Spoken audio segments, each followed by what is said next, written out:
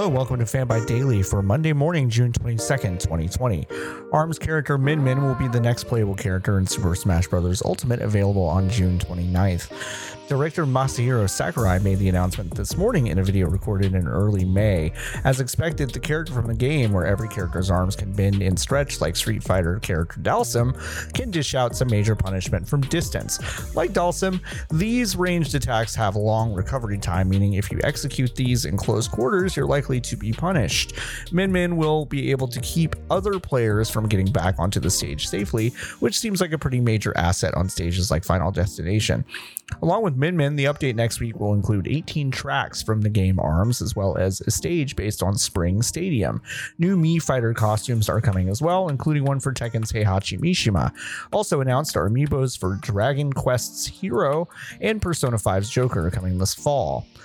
Crash Bandicoot: It's About Time got its first official reveal and trailer this morning after being leaked late last week by Taiwanese ratings board.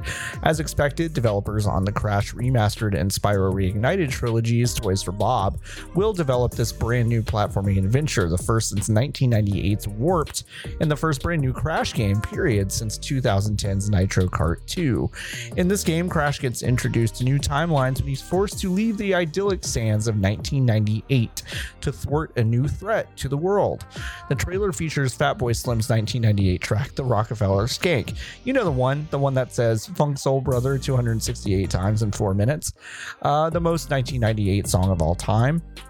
The game looks a lot like Crash Bandicoot, with the addition of power-ups like gravity and time masks, which manipulate the world around our Bandicoot friend in unique ways.